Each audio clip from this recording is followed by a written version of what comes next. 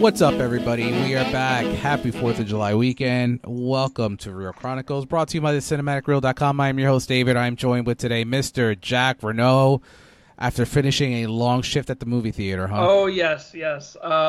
People were underestimating the power of Indiana Jones fans in the box office, but I can hereby confirm that they came out. There's definitely a big love for this movie in the older demographics, that's for sure. But regardless, I'm here to discuss my love for another Spielberg-started franchise here today.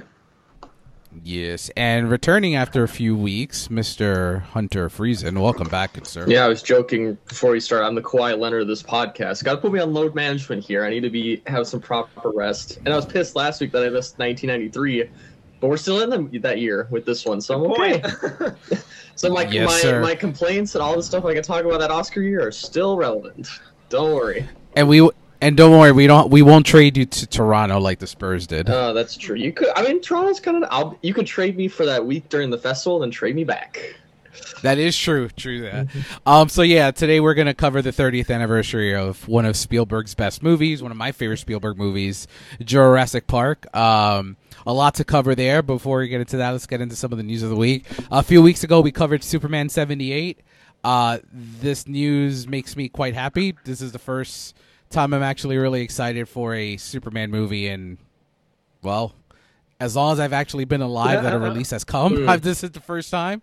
So we got David Cornsweet and Rachel Brosnahan cast as Superman and Lois Lane. Cornsweet has been my guy, like my pick since they has been rumored for it.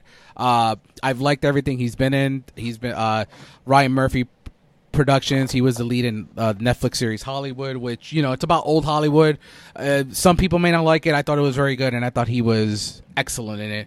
Rachel Brosnahan, everyone knows who she is from Marvelous Mrs. Maisel. I think they hit a home run with the casting, personally. I'll bring this second piece of news in it so we could just discuss it all together. The Skarsgård brothers are in talks, or in the final discussion for Lex Luthor. After seeing John Wick 4, I kind of hope it's Bill.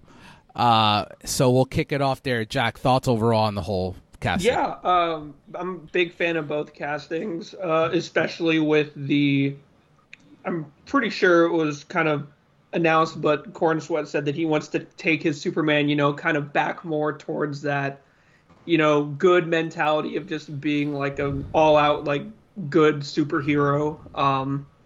So I definitely like that idea. I like what they did with like Man of Steel and everything, and they added some grit and some complexity to Superman, but I always kind of just, like we talked about this on the Christopher Reeve, I always liked him just being like the inhibitor of all things good. And then for the Skarsgård brothers, yeah, I'd probably say maybe I'd lean towards Bill. Although if they did say Alexander, I would still be very happy. But, I mean, we obviously saw what he did with Pennywise. He definitely has that kind of unhinged energy. And I still think he could bring, like, the cold, calculating side to Lex Luthor as well alongside that. And Hunter, any little at all? No, maybe? When I hear more Superman reboots and then Batman Brave and the Bold, another one, I'm like, I just don't care anymore at this point, really, for most of the stuff. So, but, I'm fine with it. Obviously, we don't good cast. Oh, yeah. Yes. Like you had Alex on last week. Him and I sat literally 2 feet away from the sky at TIFF for the Pearl movie. And I can attest he's a good looking dude. So can see why. Oh, yeah. He's beautiful to look at. Yeah. Absolutely. Yeah. He sat down next to us. It's like, wow, I look even worse than I usually do now. This is not a good way for me. So, yeah. Is what comes out in 2 years from now. So, I mean, I'll see it. Yeah, 2025. I will anyway, but I'm not going to say I'm excited for it. And I hope it'd be Alex that's for Lex Luthor. I don't. When I watch like the marquee from John Wick or Pennywise, that doesn't tell me Lex Luthor. But obviously he's a good actor, so he'll do it. Both will do it well anyway. I'm not going to say they got the wrong man if they choose him. Yeah, I agree. I guess we look at Gene Hackman, and he doesn't really scream Lex Luthor, and I think he did a good job. And I think Bill just plays a very good villain, and he can do different things. Like, obviously, Pennywise is different, and then the Marquis is something different. So I think he has the range. I think Alexander has that too, but I just kind of want to see Bill take it. But like you both said, either way, I'm happy for it. This, fun fact, as a horror guru, this is the third Superman that also stars in a bad horror movie. Can you guess what other two Superman stars in a bad horror movie? Wasn't Christopher Reeve in The Omen? Isn't he in The Omen? No. Oh, okay. I thought he was in The Omen. Maybe someone else. Well, David Cornsweet's the only one that's in a good one. I'll say that. Well, I know Henry Cavill's in that bad Joel Schumacher one. That's I don't know what Schumacher one is, but that's not he is one of the choices. Yeah. So Christopher Reeve was in Village of the Damned, Children of the Damned. I'm sorry, the John Carpenter movie, and Henry Cavill was in one of the later Hellraiser movies, direct to VOD. That would do it. Yeah. That would do it as well. But yeah, very excited for that. Next bit of new Doom Part 2 trailer. Hunter's going to be either happy or I'm going to be very happy. It's either going to TIFF or NIF, and the movie looks pretty damn great. Any thoughts on the trailer at all? Coming out with a new trailer like 5 weeks after the last one, that's a really weird thing to do. I was like, this should be coming out like late August, but obviously get to see a little more of the Christopher Walken as the Emperor, and you get a little bit more of the plot of like what's actually happening, even though I've never read Dune or really like have learned the story, so I still don't really know how this is going to end, which is at least exciting enough. And yes, if you want my honest and objective answer, it will not go to TIFF, but that's not what I want to say because I don't like that answer. I do wonder if it's just going to skip everything. It could. Or be like closing night NIF. That would be, I would think, but I don't know. That would be a fun one to go to. Yeah. Next bit of news. I'm just putting it out there just because I think it's going to be a very, very big, popular Netflix release. Seven Husbands of Evelyn Hugo is going to be adapted for Netflix.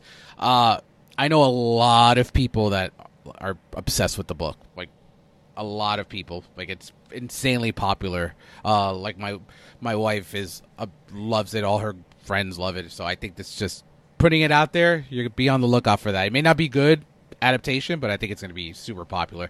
And everyone I've talked to hopes Jessica Chastain takes the lead there when we get there. All right, and that's all the news. I just want to finish off here. We're at the midpoint of 2023. Is there any movies you want to throw out there as some of your favorites? Jack, I know you probably haven't seen much because of the job. Yeah, job, school, but I mean, Asteroid City, obviously, the more I've pondered on it, the more I've kind of come around to it. I'm going to see it again this week. I know I have some off days. So I'm excited going back to that. And honestly, Evil Dead Rise, like, I think... like to see that. Like, I rewatched it on HBO Max kind of recently, and yeah, I think it's just completely tight and insanely fun. And we talked about it earlier, but Alyssa Sutherland just on rewatch is still so good, and I'm sure had an absolute blast with that role. But no, I think that could easily change, especially now here in 19 days, give or take. The question is, what movie of the two takes it over? So I can finally say I saw it, which is great. But I didn't put it in my top 10. I know, Hunter, we share some, but is there anything else that you only want to highlight?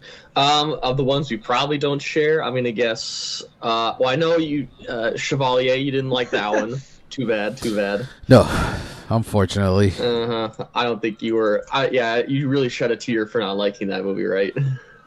That was sad. Well, it's still in the top 4 or 3, depending on if you count the ones that have actually been released. Ennis Main, which I still really love. Actually, that came out in like March. Technically came out, but really didn't because no one saw it. It's very much a this kind of abstract, arty horror movies that I kind of liked.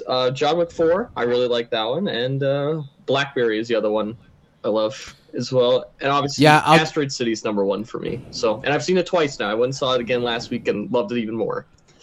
So, I will give their the horror movie you mentioned. Their publicity team is on point. They really hit my inbox over and over and over again to try to get me to see it.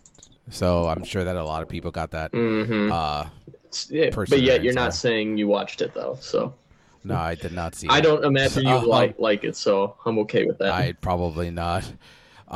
What's the worst movie you've seen this year? Worst movie is You People, the Eddie Murphy and Jonah Hill movie. Yeah, that's in my bottom that as one, well. Big George Foreman and Shazam 2. Those are the three worst. So you kind of mentioned some of my faves.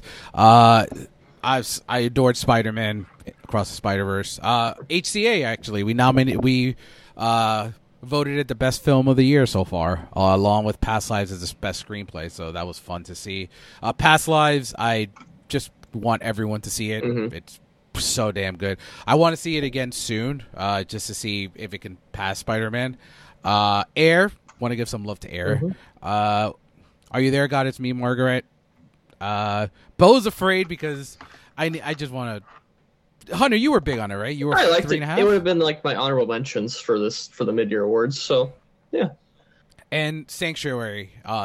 Sanctuary is so damn good. Did you see that at TIFF? No, I didn't. Nor have I seen it yet. Yeah, I really, really loved that one. Worst of the year. It's not just one of the worst. It's not even the worst of the year. I'm gonna save it for the end of the year, so I'm not gonna get too into it. But I would just say it's not just the worst movie of the year. It's not just the worst movie of the decade. It's not just the worst movie of the century I've seen so far. It's one of the worst movies I've ever seen in my life, and that is Skinamarink. Yep. Skinamarink is fucking atrocious. It is. I've said this numerous times on repeat. I could just turn on my daughter's Nanette camera and just watch her go to sleep. It is atrocious. It is. I'm not gonna name this person. He's kind of like a big person in like the critic circle that I've spoken to at New York screenings, and he kind of has the same thoughts as I did. It's what pretentious folk think real horror is. It's just so bad. I'll talk about it at the end of the year. House Party is my number 2 worst movie of the year. Paint is my number 3 worst movie of the year. Children of the Corn, Detective Night, which is one of Bruce Willis's last movie. Oh, well, yeah. I don't want to make fun of that then. Hated Renfield. That's fine. Hated Run Rabbit Run. Those are that one's number 6 on mine. For worse? For worse. Oh, yeah, not best. Don't worry. I didn't like that movie. That was a boring movie. That one, Marlowe and The Flash are also at the bottom. Sorry. Oh, okay, yeah, I remember. No, it's fine. And some other Netflix. Oh, Palm Trees and Power Lines. I hate that movie. I saw it 2 years ago. I can't. That's a movie that I've seen 4 stars and I've seen half stars on it. I'm like, what is it? And I don't care enough to investigate. So. Yeah, I hate it. Oh, and then Maggie Moore is another one that I hated from that I saw Tribeca. But it's been 112 new movies so far this year, so we got a lot to go. So I'm sure that I'm halfway there, and half of these are festival movies as well. So.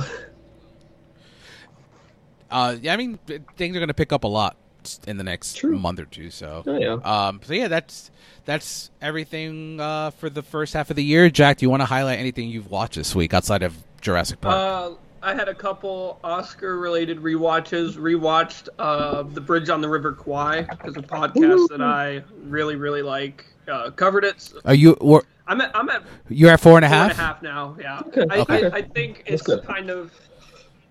It's definitely not as rewatchable, I'd say, as Lawrence of Arabia, because I actually saw Bridge on the River Kwai before Lawrence, and since then, I've obviously gone back to Lawrence several times. But I mean, Alec Guinness is incredible. William Holden is incredible in literally anything he's in.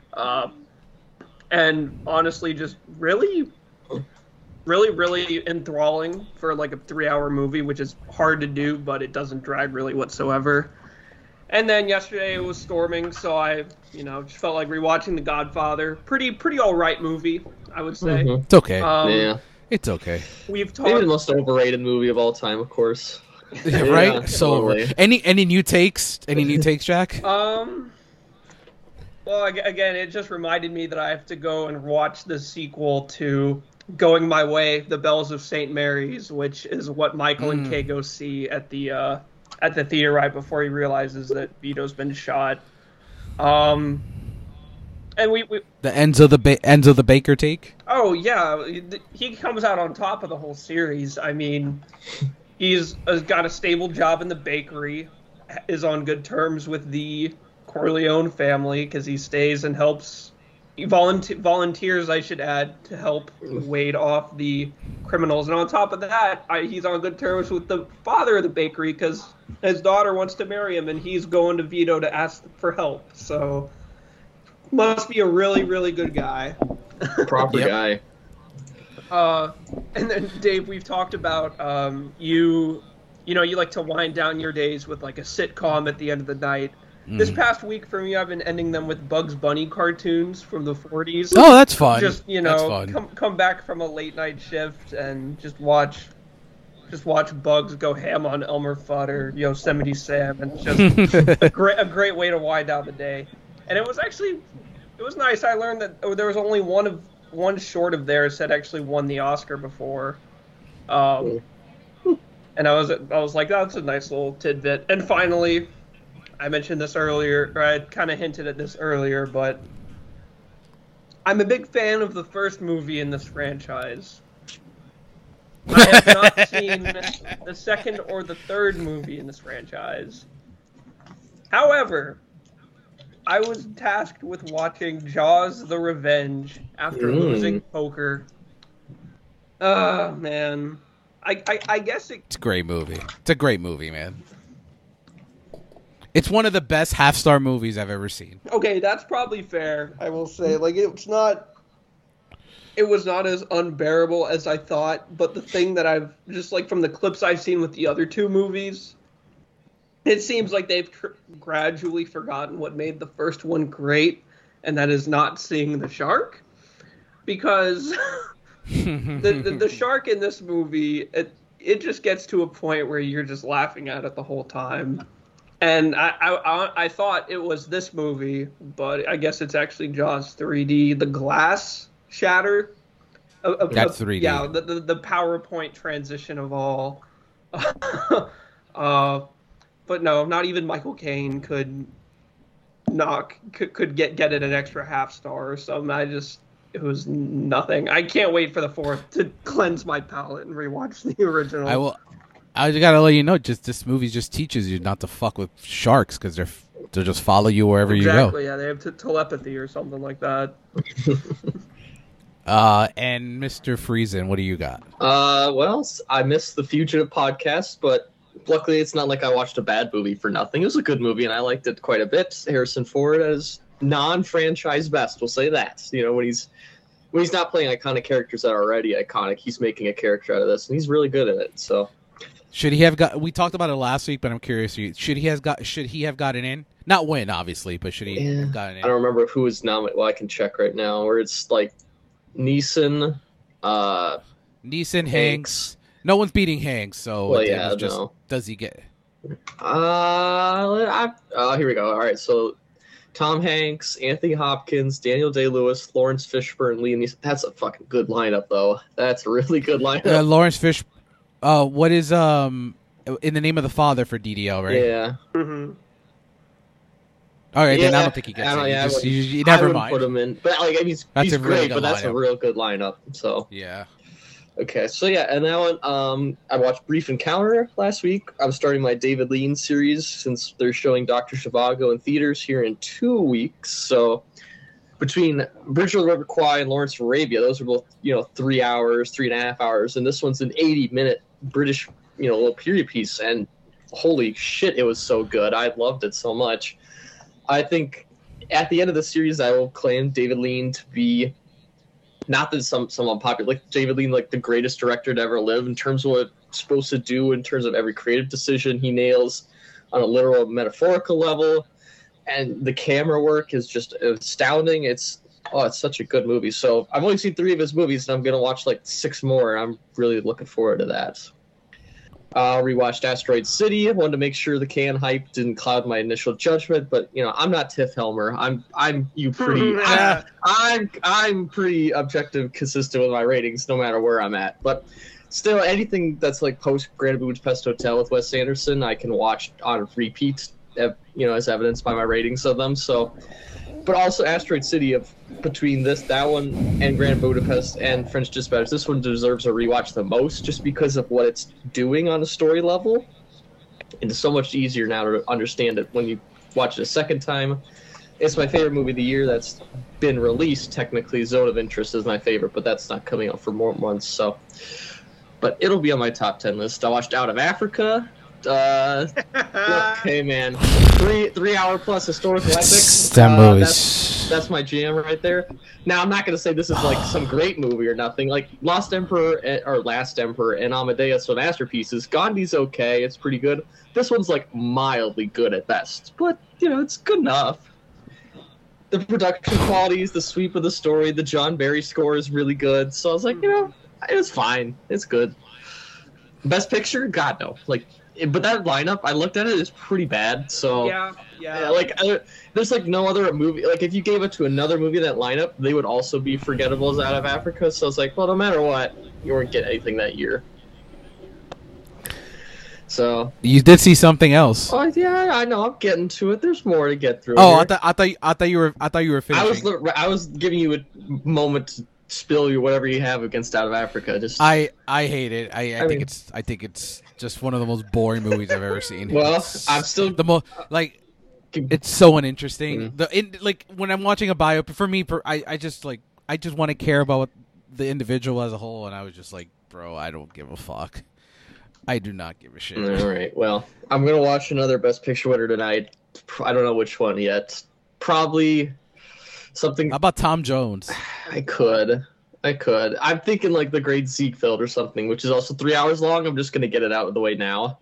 That's a tough one. It probably will be. So I have to find if it's even still exists. I think when I saw it was on Max, so maybe that could. I don't know if that helps. It might help. Either way, I will see it. Air quotes. Legitimately, we'll say that. So I also watched Mission Impossible: Dead Reckoning. So it's still embargoed. So this is a social media reaction. Don't worry, distributors. But the franchise has been a champion of stunts. This one bolsters that claim. I think John Wick is the best in terms of combat, and this one is. I agree. The sheer thrill ride of the ludicrous and the reality of the action set piece, and these are all about. Movie making is making you believe in the unreal, and this one always does that super well in that illusion. I didn't love it, but I still really liked it. And as a summer entertainment movie, it is a very good roller coaster that I was on, and really had a great time with it. So, same boat as you. I really liked it too, but yeah, didn't love it like the last two. No. Then one more, and then I'll get to the one you're waiting for, and then Indiana Jones and the Dial of Destiny. It was one of the hardest reviews I've had to write this whole year because there just wasn't anything noteworthy I was thinking about during this movie. This movie, I sat there and I watched it and I had a decent time, and then I just didn't think about it once before or since, which is fine for most movies. If it's some action movie on Netflix or whatever, I don't care. But this is Indiana Jones, man. I should be caring about this, and I was just it's pretty good, They went safe, and they didn't really. That's the thing. It's just one of these. It's not too safe, but it's also just we're. What are we doing here besides the same thing, but at 80% of the levels before? Well, then what's the point? I think they were in a no-win situation because let's just say they did do something different, completely off the rails, different.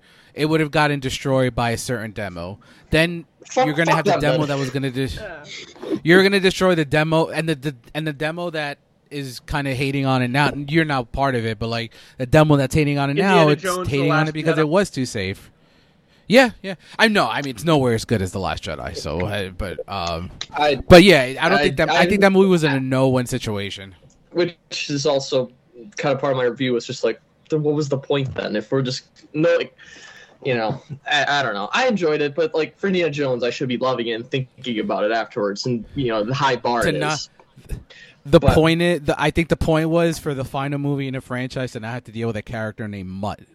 Yeah, well, they really were like, not spoiling the movie, but like Mutt, they don't care about him. They really don't care. They do not care, Jack. They do not. They do not care about him. I won't say anything. All right, and then all right, grand finale. Don't worry, I watched it 2 nights ago. Society. I should say it in my Jared Leto voice. Kiss. Chef's kiss. The metaphor for the movie is about a centimeter deep, but it's not like I'm walking away from that movie thinking about the themes and emotions of it. So, man, it's about the rich eating the poor, and they do it physically at the last 20 minutes, literally in the end of the movie. What else do you want from a 1989 That's what I said. As I said, I was like, that's not what I walked away thinking about, except I am mentioning it right now, so I guess I was thinking about it. But the anatomical nature of the movie at the end, I was trying to piece together. It made 0 sense, but obviously, again, I was just watching going, okay then, all right. And I knew, based on what you've sent pictures and talking about it, that it was going to get messed up, so it is very messed up. And also, some of the stuff in that movie, like, what is up with Clarissa's mom and the hair? What's up with that? And the whole I want to know how many people are in on this society thing to make Bill run for student body president, and then they keep building up just to keep crash him down. I'm like, how many people are in on this? And that's part of the fun, though, is to try to piece it together. Yeah. Dave, I can't remember. Is Society the one with knockoff Dustin Hoffman? Or is that another crappy No, horror I think movie? it's another one. Okay, I was going to say because there was it might have been it might have been Basket Case, I think. But because I remember that one of the early ones you showed, it was just like that guy. But no, the lead in the lead in Society 2 is something else. That's for sure. He's not bad. Man. He carries it enough. He carries enough for like a bad, not a bad 80s horror movie, but like this kind of thing where it's like he's good enough. I was happy with him. 5 out of 10 from us, though. Very satisfactory. Dude, I was so happy. I was so happy when I saw that 5 out of 10. Yeah, I didn't think it's some great movie, but I went into it not expecting like Shakespeare or something. I was like, look, it delivered on the gross out shit that I was expecting, and I was like, okay, and so I'll give it that. Yeah, it's something.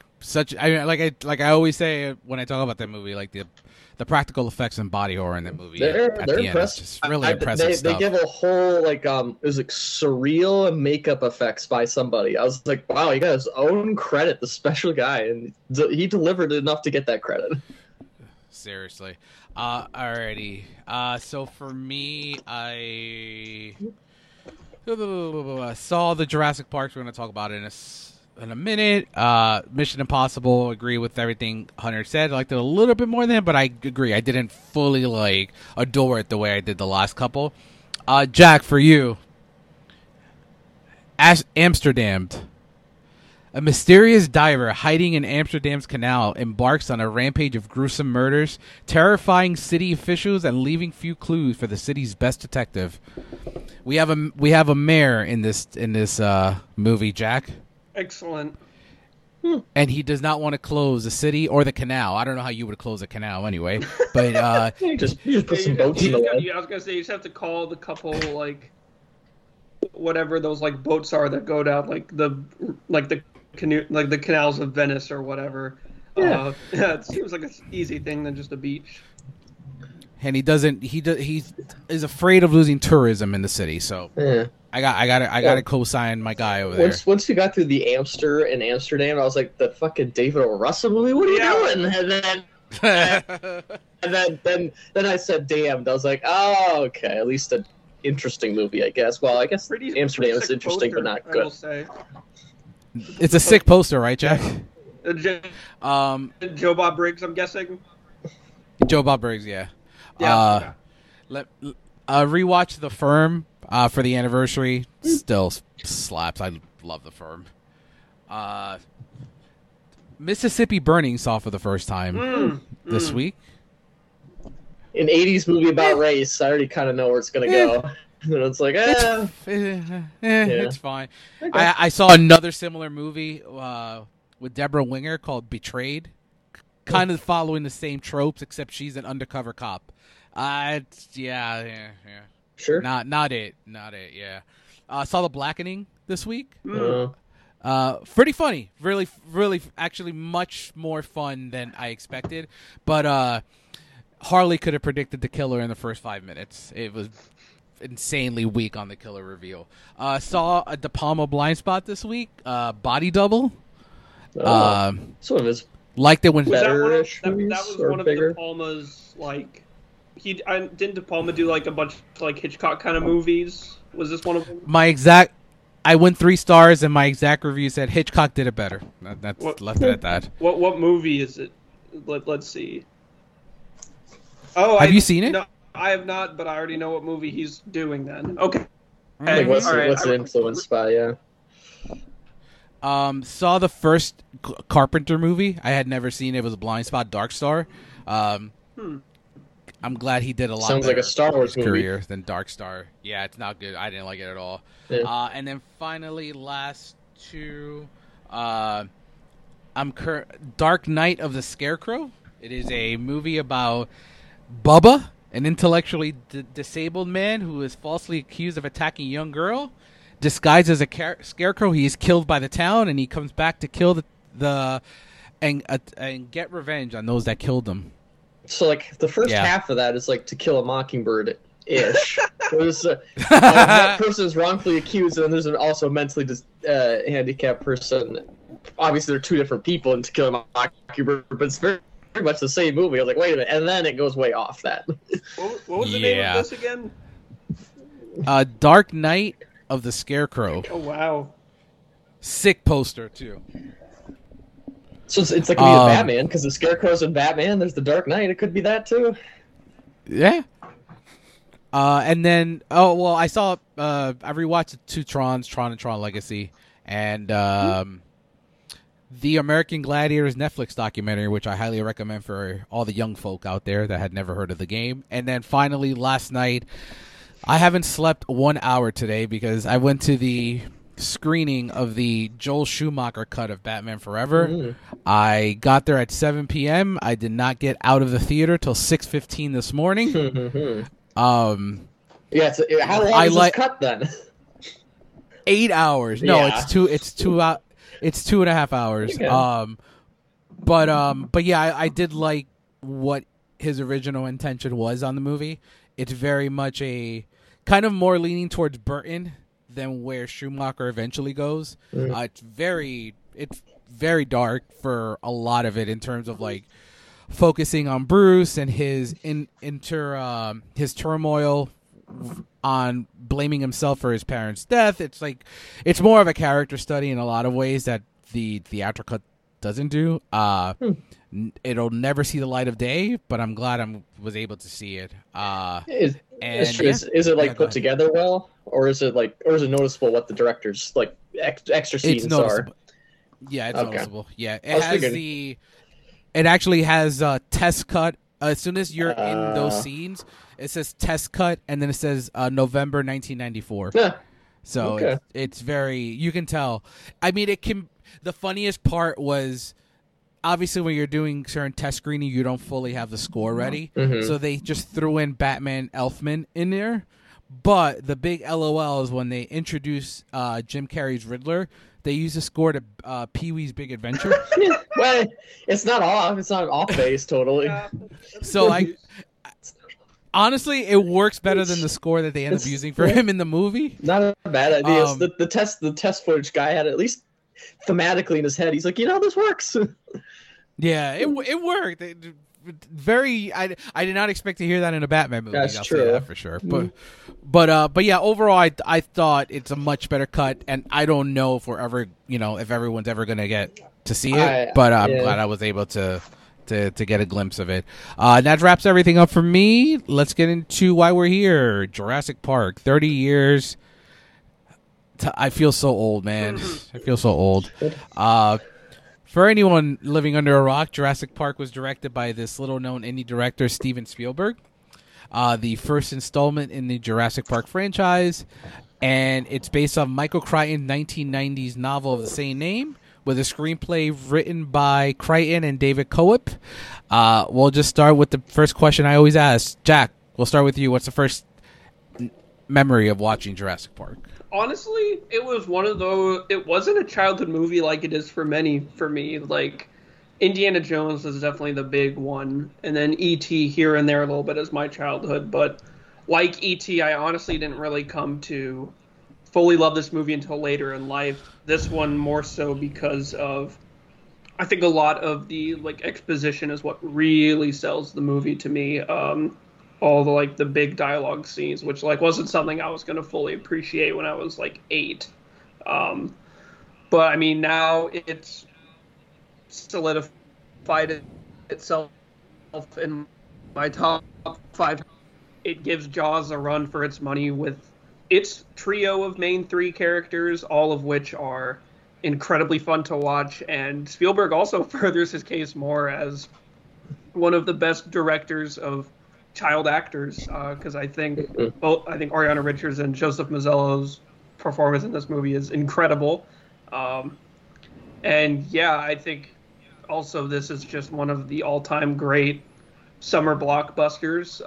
Essentially laid a lot of groundwork for what was to come, especially in regards to the technical aspects of movie making. Well, I'm sure we'll get more into that as we go on, but yeah, it's gradually just gotten better and better. Jack, you're.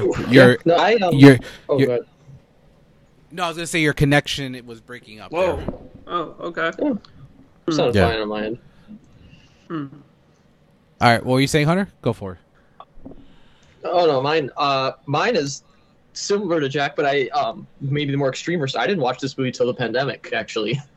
I'd seen the Jurassic World movies before Jurassic Park. How about that? That's how stupid I am.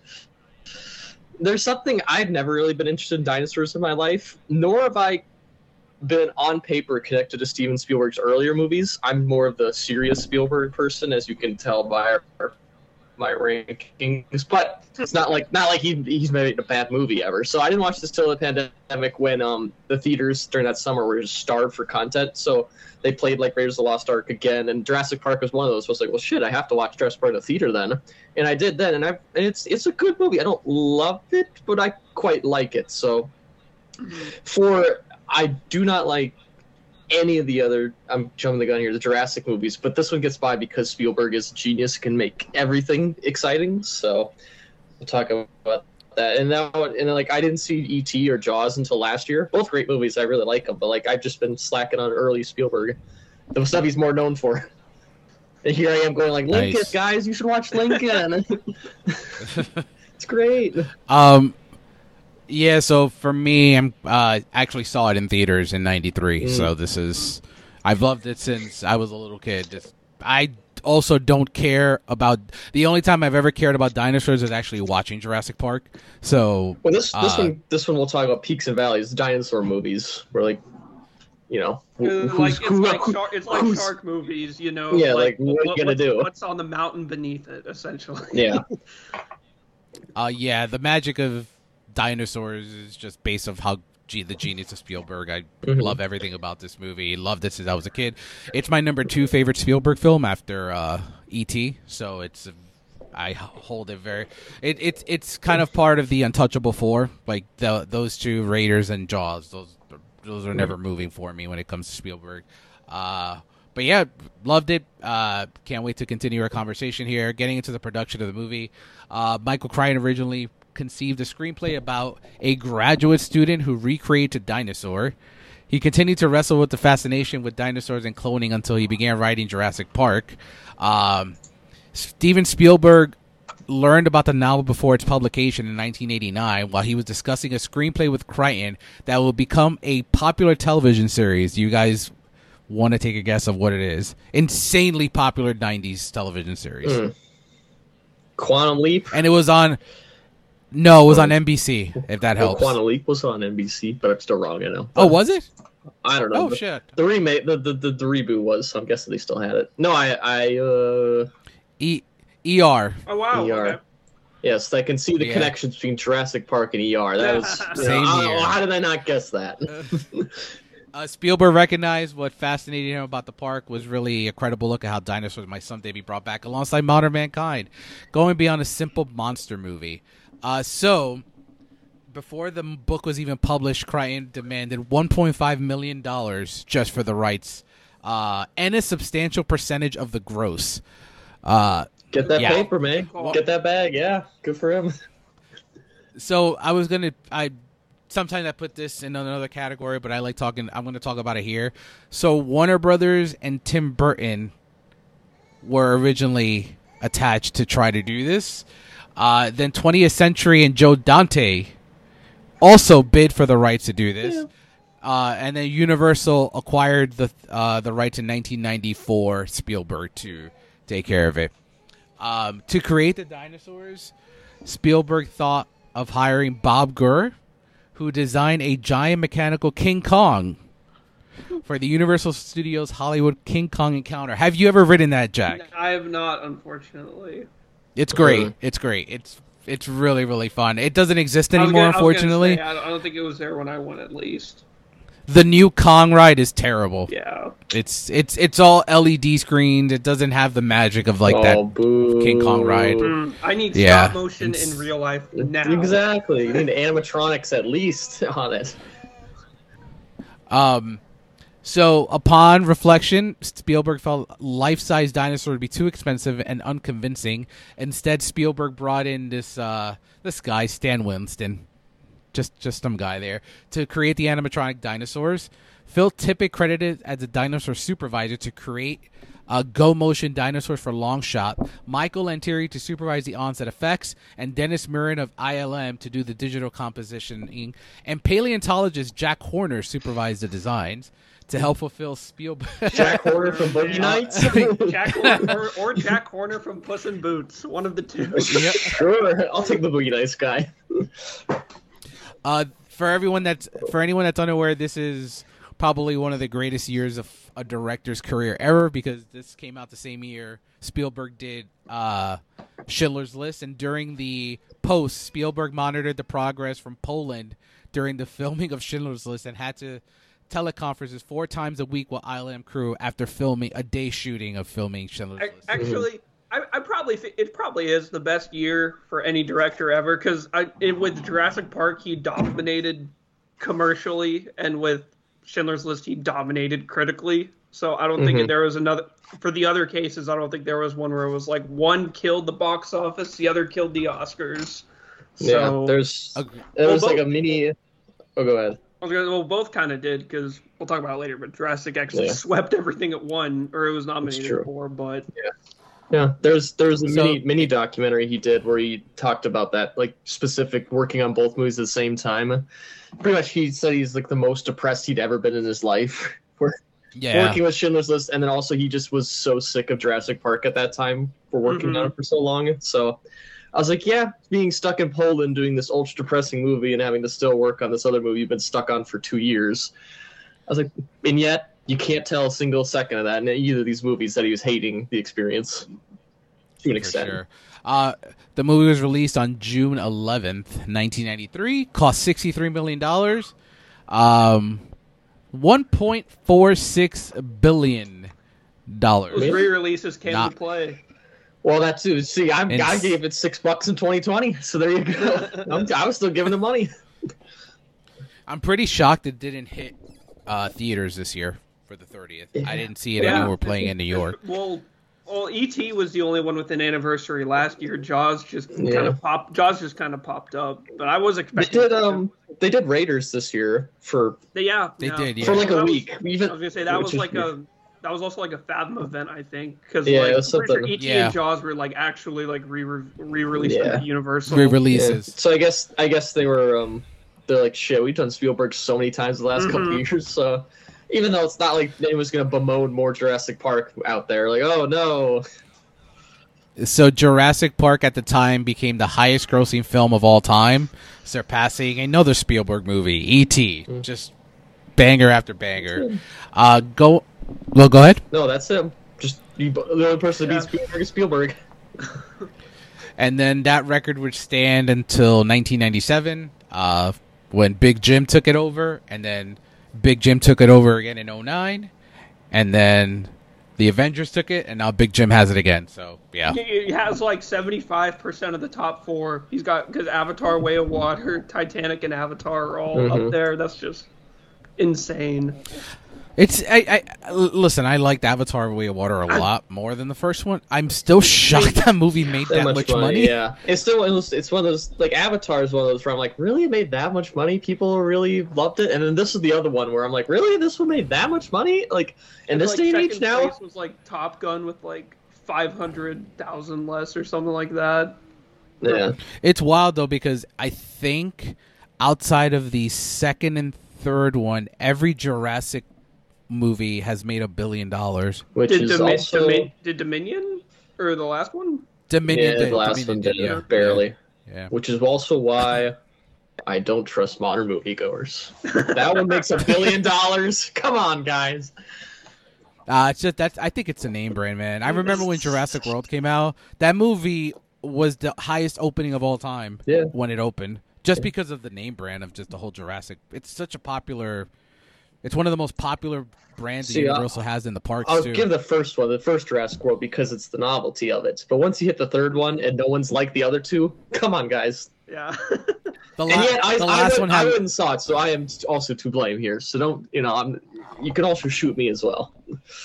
They did it smart. They knew the quality wouldn't be suffice, but you bring back Laura Dern, Sam Neill, and Jeff Goldblum. People are just going to go see it just because of that. I mean, they did that smart at the end. But in regard to the film's trophy case, 91% on RT. Not shocked there. The site's critical consensus reads, Jurassic Park is a spectacle of special effects and lifelike animatronics with some of Spielberg's best sequences since Jaws. Academy Awards, not nominated for Best Picture. Not nominated for Best Director. I would have loved to see Spielberg. I would have. There's another glaring omission that I think is more key than those. Well, I wanted to say Spielberg should have been that guy to get double nominated in director that year. Well, there was someone else who should have gotten double nominated and didn't. John Williams missed the score. Yeah, that's a big one. Oh, he didn't get the score. That's a big one. That's a big one. And he won too, which is yeah. What would you have given it to him for while we're here? I'd still go Schindler's, but Jurassic Park probably should have been in there too, I think. It did win sound editing, sound, and VFX. Probably top 5 or so winner of all time in VFX if we were to go look at him. Yeah. Man, I think with the impact the movie had, probably number 1. Yeah. For VFX. Oh god, if I look at the score lineup, for Star Wars, I'd say it would be like the Star other Wars, one. Baby. Yeah, that's true. That's true. Yeah. What was nominated for Best Picture that year? It was Schindler's List, Philadelphia, Piano. Yeah. Age of Innocence was nominated for Best Picture over. No, this is why I was pissed I wasn't here yesterday or last week for the Fugitive. I was like, guys, the Age of Innocence was right there. No, no, the Fugitive there is. No, I would. Well, okay, so it's. I also just in the miscellaneous fun of it, I did. What if 1993 was in the expanded era? And I said, what would the Best Picture nominees be? Ooh, that's a good one. Yeah. That's a good one. So do you have that? No, I have it. Yeah, and also yes, it is also. So original nominees were Schindler's List, In the Name of the Father, The Fugitive, The Piano, and The Remains of the Day. Pretty damn good lineup. I give it that. I think it is. Expanded nominees of the expanded era. Who's what I think Jurassic Park would get in. Okay. The Age of Innocence would get in. Yeah. I agree. Philadelphia. I agree. Shadowlands. Which it got nominated. I've never seen that. Nobody has. But it had 2 acting nominations and a screenplay nomination. So I was like, oh, okay, that's pretty good. And then In the Line of Fire, the Clint Eastwood movie. Oh, In the Line of Fire slaps. That one got a screenplay nomination and John Malkovich. So I was like, okay, I guess. So, but I was like, that's a pretty good lineup right there. So we got, and obviously Schindler's List beats all of them, but like that's duh. I'm And then with you there. but then if you put Jurassic Park in original score, it's like Schindler's List, The Age of Innocence, The Firm, The Fugitive, and then I'm going to kick out The Remains of the Day and put in Jurassic Park. That's a really good score lineup. That's a really good lineup, yeah. Because you got John Williams, James Newton Howard, and Elmer Bernstein, and well, The Firm's by David Grusin, but like that's a good score as well. Mm-hmm. So. In terms of Jack's favorite AFI, do you think it's anywhere? I did research. I couldn't find it anywhere, but like I'm sure it's probably buried somewhere in like the thrills list. Yeah. Yeah. The only thing I could find actually was the 35th most thrilling film on AFI's thrills list. Spielberg already kind of dominated in like the movies because I'm Jaws, Raider, like when they redid films, Jaws, Raiders, E.T., Schindler's, and I'm pretty sure Saving Private Ryan even got in there too. So 6, I think, might have been pushing it because I don't think he actually had the most out of anybody on the list. So I think those 5 are the good 5. Empire called it listed at the 6th most influential movie of all time. Don't know what the other 5 are. I just got that stat out. Interesting. Yeah. We need to start holding AFI feet to the fire. Get us a new list. Come on, guys. Yeah. Seriously. Like Sight and Sound did theirs. Now it's your turn. 2010 poll, Entertainment Weekly rated it as the greatest summer movie of the previous 20 years. I'm pretty sure I looked at that same list. Do you want to? 2000.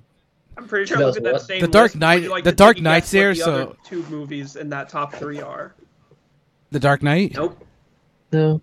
Are you serious? It was high. It was really high, but there were 2 other movies that.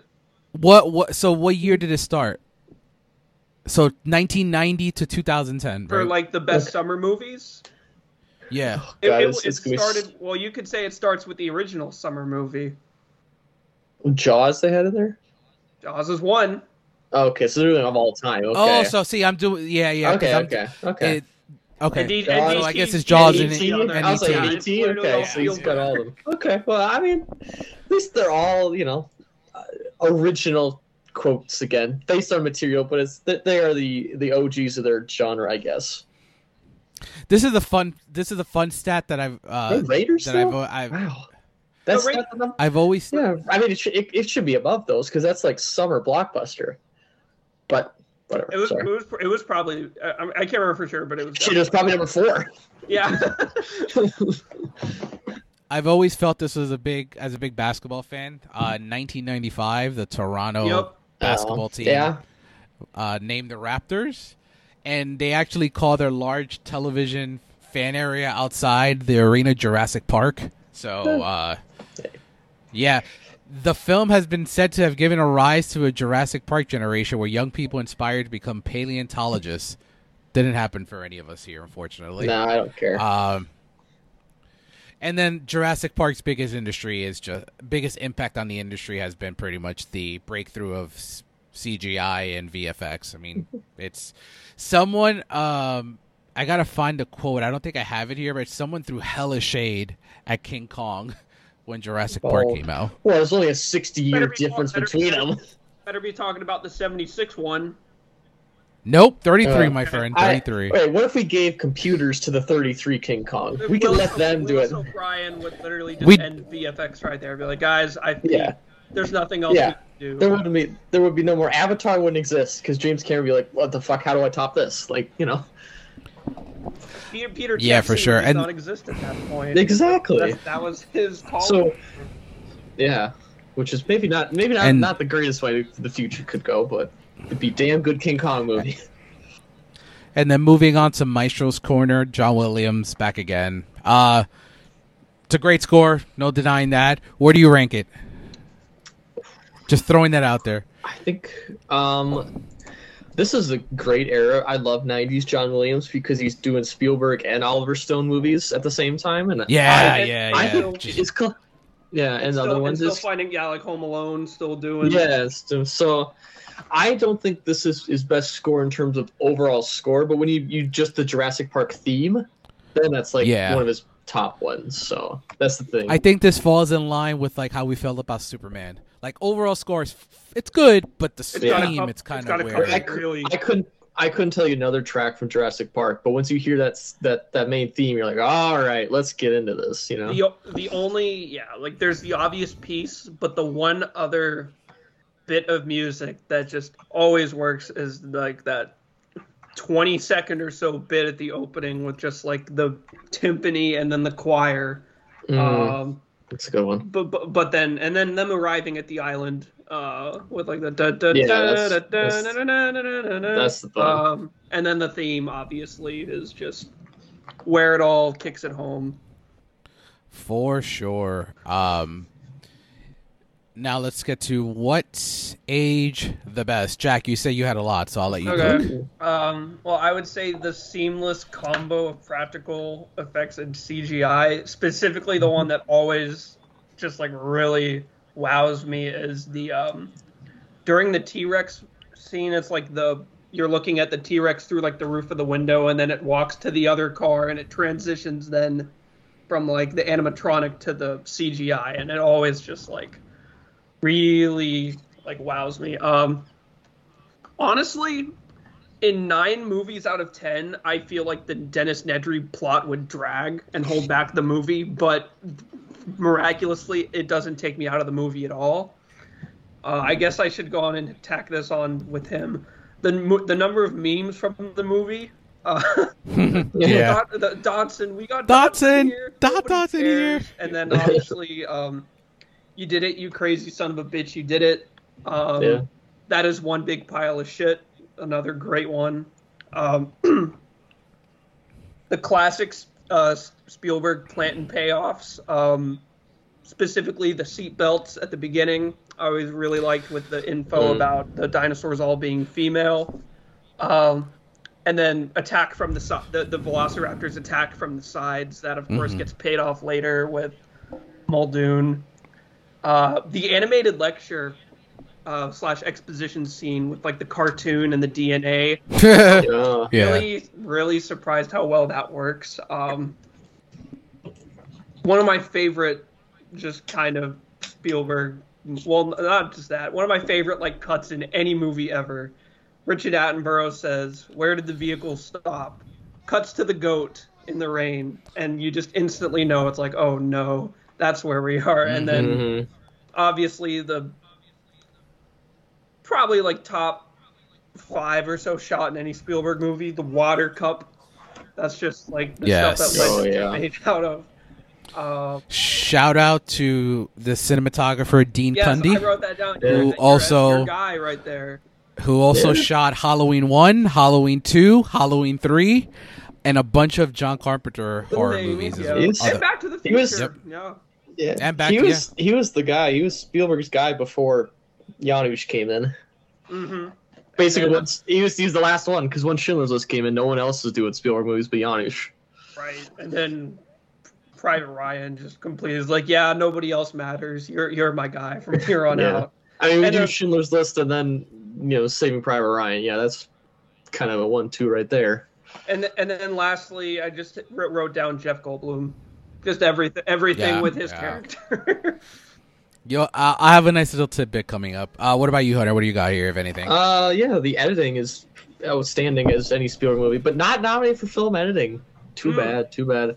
Hey, who was nominated though? Anne V. Coates, Lawrence of Arabia's own Anne V. Coates for In the Line of Fire. She was nominated, so good for her. So good. Good for her. Also, Age Best. I think we mentioned all these. I said the visual effects in terms of just it doesn't matter what screen you're looking on. Some movies where if you're watching on a small screen or a big screen, they really they aged worse. It doesn't matter. The bigger the screen, the better they look in here. Of course, the score by John Williams, when it's hitting in all strides.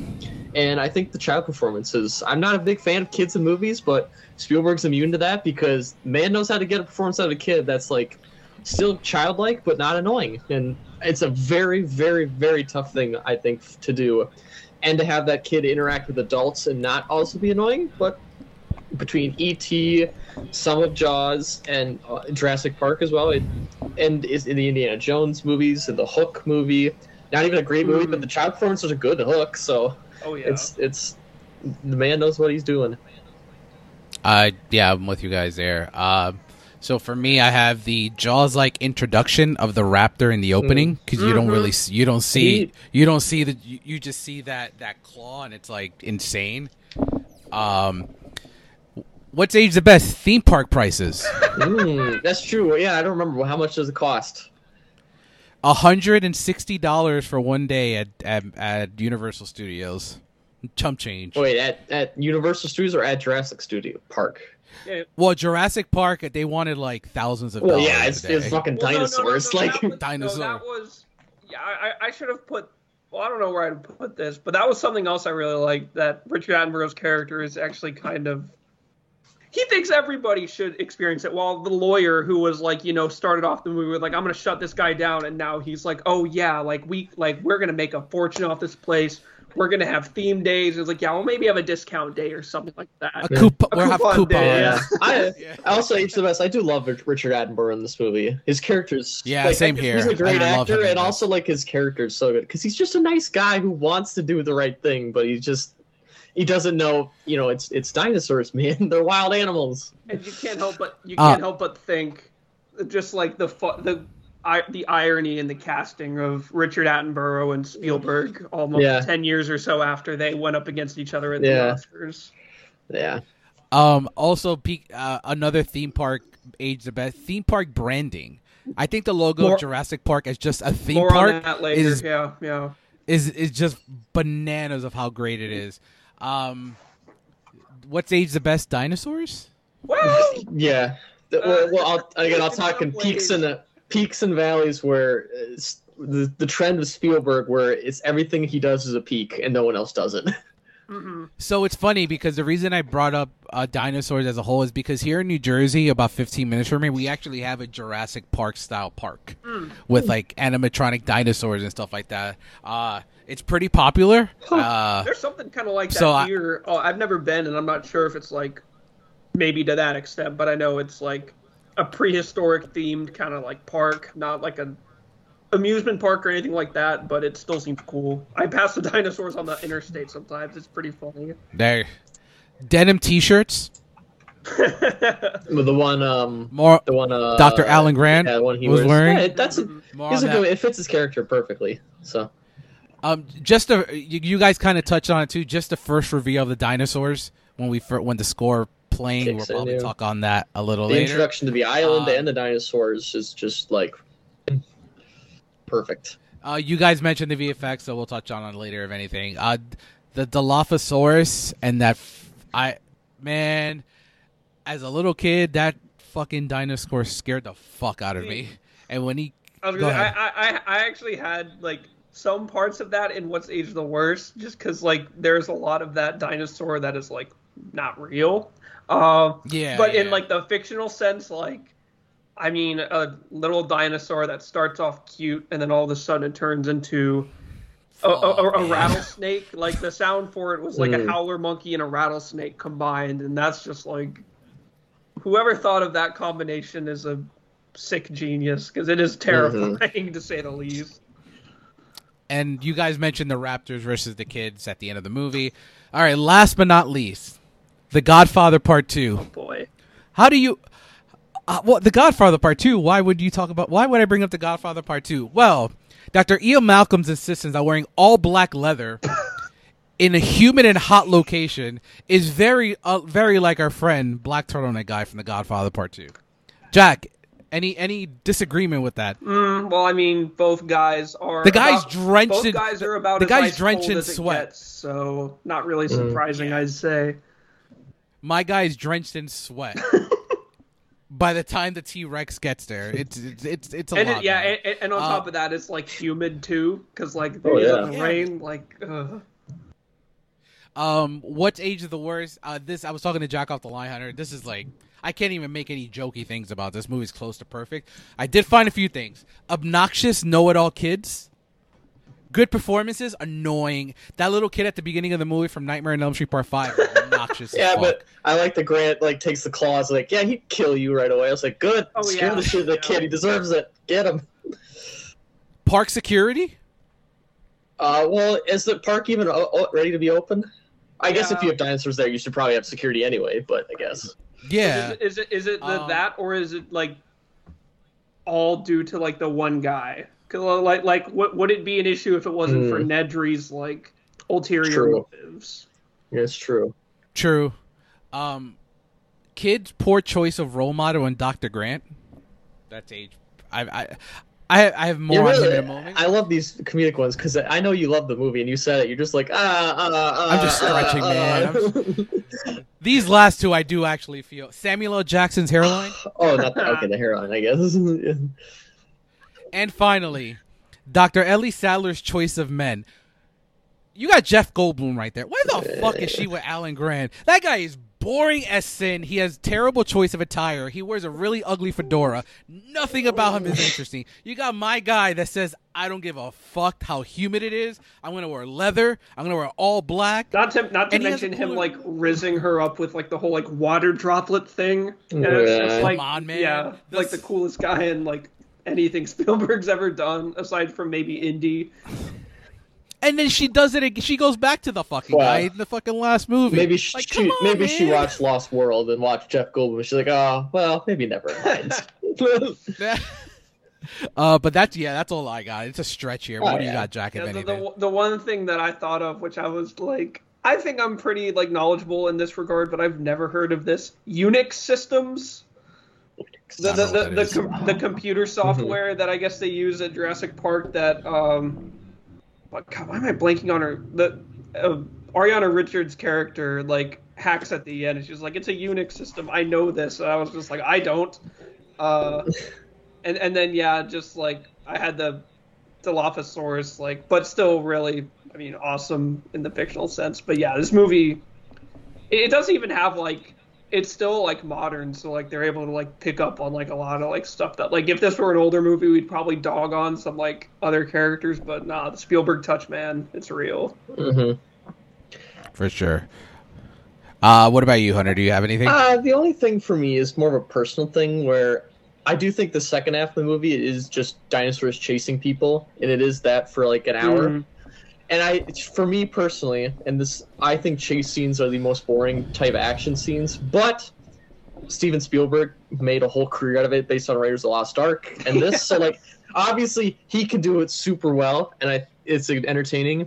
And then also like Mission Impossibles have many chase scenes, but they're so athletic and fun. Mad Max is all chase scenes, but like super well done. So like, some people can do it, but the vast majority of chase scenes I think are really boring in movies. Why the Jurassic World movies I kind of think are almost insufferable, where I don't care about any of the chases that happen there. But because it's Spielberg in this movie, I'm kind of fine with it, even if I don't love it, because dinosaurs only do one thing. They only chase people. But that's why I think this is a perfect one-off movie. 6 movies? I don't know about that one. How interesting can they be? But for one movie, it's really well done, and I'm okay with that. And also, I had to write that down because I was like, worst? I'm like, I don't know. So, yeah. Yeah, this one was definitely a stretch. All right, Jack. Actually, I'll start it. Joe Spinell, That Guy Award. This one's easy for me because I recognize this man from another motion picture that I quite like from 1995. Yep, I knew it. I fucking knew it. He plays a construction clerk at the beginning of this Michael Mann picture, Heat. Mr. Martin Ferraro is my That Guy Award. Good guess, Jack. I was like, God damn it, Jack. I would like the listeners to know that I correctly predicted this pick off the line. As soon as I saw he was in Heat, I was like, oh, then either this character is like in Heat for like 10 seconds or it's Dave's pick. About 45 seconds. Okay, so that's still enough. Yeah. What do you got, Jackie? Mine is actually, you recognize him from one movie. I know where you're going. But I think of him, but when I watch these two movies, I either go, oh, it's this guy from this movie or it's that guy from that movie. And Joseph Mazzello also plays Dustin Moskovitz in the Social Network. And when I learned that in retrospect, I was just like now when I watch that movie, it's always like, oh, that's the kid from Jurassic Park, or oh, that's Mark Zuckerberg's roommate in the Social Network. So learning that definitely has changed how I go back to the Social Network. All right, Hanu, do you have anyone here? Mine was cinematographer Dean Cundy. He plays one of the first Nice. people in when they introduced the dinosaur at the very beginning. He's like in there. I did the little point. I was like, "Hey, I know that guy. That's the cinematographer." Dean Cundy. That's a good one. Yeah. That's a good pull. This next one, I'm honestly, I think it's perfectly classed for Al Martino miscast award. I don't really think there's anything that I would move or touch here. Mine only is not a real answer again. The default answer I said is Samuel L. Jackson, only because he put him behind a desk the whole time. I was like, get him in the field, man. Yeah. But it's also it's Samuel L. Jackson, so he still kills it. So I'm like, it's not like I'm like, oh god, it's terrible. It's like I just wish he was more out in the dinosaur realm because more of it would have been great. Mm-hmm. Yeah, But there's no one here that I'm like, oh god, why are they in this movie? And the other part is like it's weird to like I don't know who I would replace too, because like everybody here, like I mean even like Laura Dern and Jeff Goldblum, like they weren't like huge at the time, so like to put somebody in, I feel like would kind of just like overpower a lot of things. Laura Dern at the time was just known for Lynch. Yeah. Lynch movies. So hey, David Lynch and then and Goldblum was we're friends. They know that. Two good directors. Exactly. David Lynch's Jurassic Park. Oh, I would love to see that. Oh, I would love to see. I don't even know what that looks like. No idea. Oh man, that would be great. Maurice Joire, music drop. All right, so I just have 4 words here. I just welcome to Jurassic Park. That's what I have. Yeah. Even like Literally. a minute further when Grant takes off the sunglasses and that first like soft grass. Like once it's there, it's like it's the boring answer, but like it's just. It's the right Well, answer. what else am I going to say? Yeah. My number 2, Jack, I said I had another one, was the end where the T-Rex like wins. Mm-hmm. That's like a fantastic drop too. Hunter, you had the same one, right? That one and the very actual like the credits when they just roll. When it's the same as when they're leaving the island music, and the same music plays. I'm like, man, just getting you out on a high right there. You're like, hell yeah. This movie, I remembered it just ends like. They get off the island, and it's like, okay, that's it. I was like, bravo for not, like, adding an extra 10 minutes of, like, debriefing after the movie. Mm-hmm. So, I'm going to skip 6-man Best Supporting Player because I'm introducing a new category here. I did all this research and writing.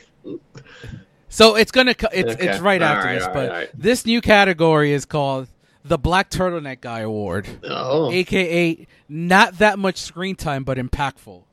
I have Bob Peck, who plays Robert Muldoon.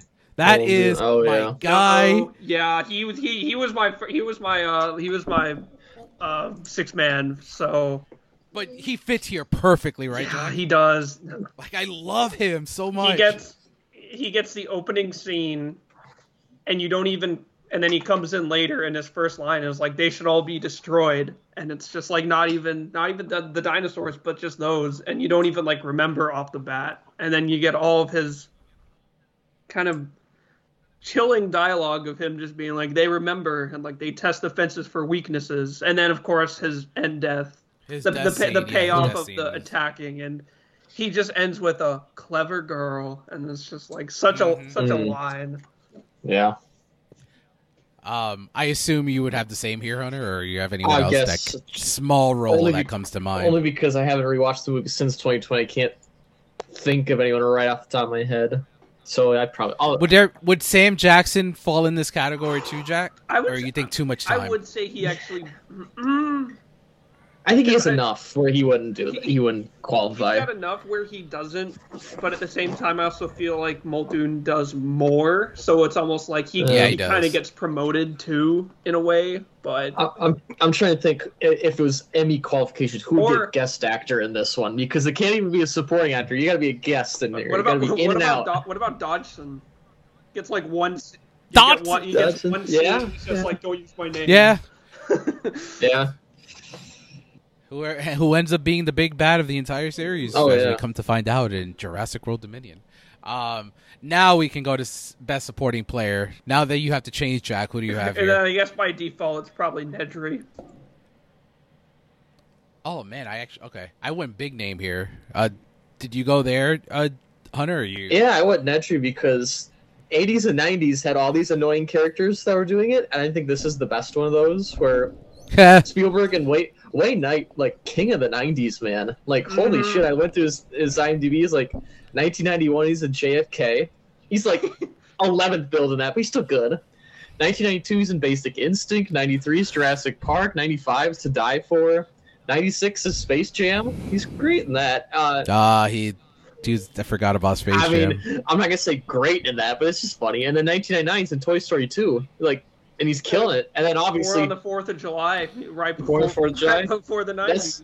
Yeah, he's better than that one, but he's good as well. And then obviously, there's a little thing called Seinfeld going on the whole time where he's killing it. Yeah. So it's like, I was like, damn, that guy was killing it in the 90s. Have you seen JFK, Jack? I think I've asked you this That's before. one of my like big blind spots. It's the one movie. I mean, Hunter and I agree on a good amount of stuff, but no, we don't agree on anything more than JFK. Like you need JFK's 5-star masterpiece. You have to watch man. it. Just, I mean, watch the director's cut, whatever. I mean, the 3 hours long no matter what, but it's just yeah. Director's cut is 3:25, 3:26. Yeah, it's already 3 and 5 minutes the regular one. You might as well add 15 more. Like what's I'll add the I don't know if it's Hunter's, but I'll add this before we move on to the next category.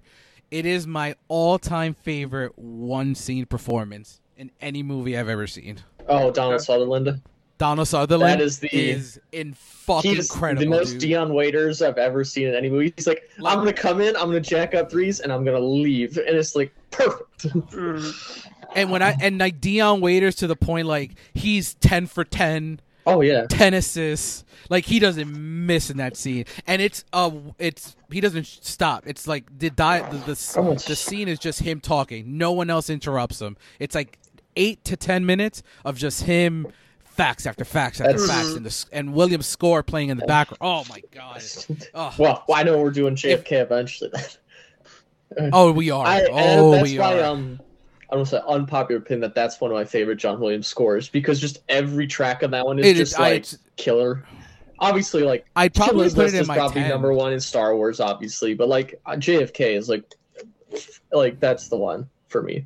For him, I think if. Shit, I'm gonna watch this tonight. Fuck the Great Seatbelt. I'm watching JFK tonight. I'm legitimately, I think I'm gonna do that because I really want to watch that movie again. I do think it's if Silence of the Lambs is there, it's when it wins Best Picture. Probably. Yeah, that was what like people were predicting going into it. Problem is, so Stone had good, already man. won 2 Oscars by that point and Best Picture, so it's like he's gonna win again, even though he should have. He should have. Because it's so good. I mean, Silence of the Lambs is an amazing movie. Well, so well. Dave, who's your supporting player? I went basic. I just went Jeff Goldblum and Laura Dern. Yeah, I excluded. They're not lead. Yeah. That's... And then MVP. I mean, I went Steven Spielberg. I did as well. I did. Where I was just like, we've seen the worst version of this movie, even by Spielberg himself with Lost World. Even though it's not a bad movie, but like it's still got some moments. Yeah, it still has some moments. But when you see all the other movies, the other Jurassic movies that are not by him, and even to a very, very minor extent, Dial of Destiny, where I'm like, when it's not Spielberg doing a Spielberg property, it's not the same, man. It's just a little depressing. Even if it's still handled somewhat well, it's just not the same. For sure. All right, Peaks and Valley. All right, Jack, you ready for my questions? Here we go. Yep. All right. Is this the peak for denim shirts in movies? Denim clothing in movies. I'm trying to think. I mean, it was the 90s, so they didn't have it after this, really. I'm trying to. I don't remember. I don't even remember seeing another one after this. Yeah. If I just look up denim shirts in movies, I'm just gonna look it up. So what the first thing is? Oh, Brokeback Mountain, though. That they did say that. That is what pops up. That could pop up. I think that would be number 2 then. 40 iconic denim moments in movie history by Wrangler. All right, these are the experts. These are the experts. Oh, John Wayne, Stagecoach. Well, okay, that's before. Is this in order? Grace Kelly and Rear Window. Oh, this is Jeans as well. So she's wearing. She wore Oh, jeans yeah, No. yeah. Well, She not did. jeans, but She she's wearing does. like denim something in there. Okay. Are they- Yeah. I was thinking, I was like, It's I know, like the it's one of the sequences where she's not in the Okay. nice dress. The- She has like the- one or two the sequences out of the Edith dress. Head Yeah, design jeans. Probably Jake was all- Gyllenhaal in Brokeback Mountain, where he's wearing denim shirt and jeans. I was like, that is. And all these other ones are Brad Pitt Once Upon a Time in Hollywood, but he only wears that for a little bit. Ooh. He's killing it in that one, but he's only wearing it for a short while. Yeah. So we would say top 3 at least. For, I'd say this for is denim. a peak because the other ones don't reach it, but they're still good. Yeah. Is this the peak for Barbas? Back to the Future. Marty wears denim. Ooh. Oh, that's Yep, true. it, It's that's Back it, to the that's Future. it. Yeah, That's it. sorry. That's it. Okay, I was like, Over. damn. Is this the peak for Barbasol shaving cream? Yeah. In terms of positive advertising, I don't know, but in terms of overall brand presence, sure. For that, Sure. Is this the peak for theme parks in movies? Yeah, I'd say so.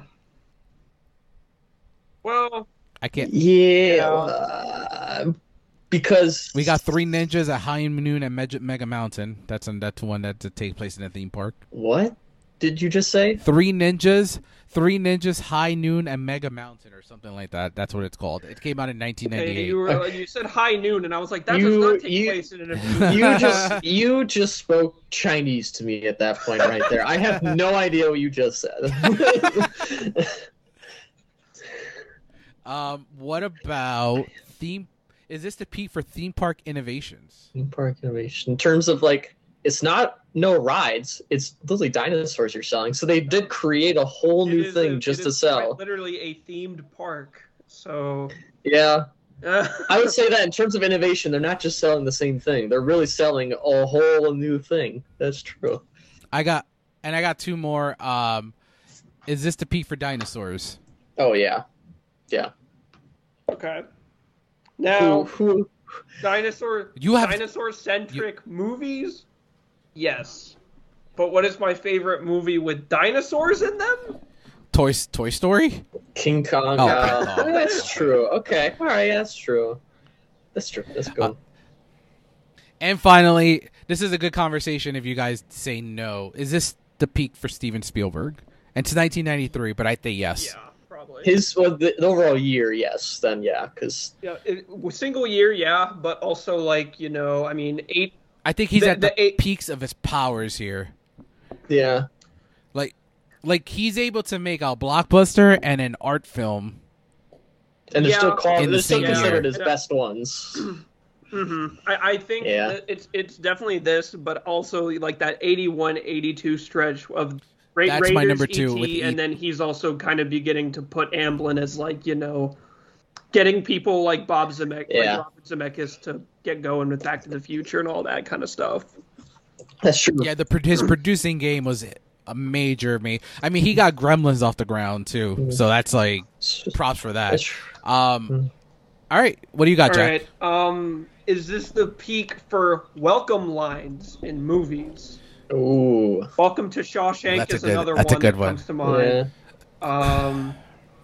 Welcome to the Party, Pal, I guess you could say is maybe up there. I think it's this. It's probably Yeah. this, and it's also boosted with, the whole scene and the score too. Is this peak Spielberg directing directors? Because we also have Yeah. Truffaut in Close Encounters and David Lynch in The Fabelmans. Yeah.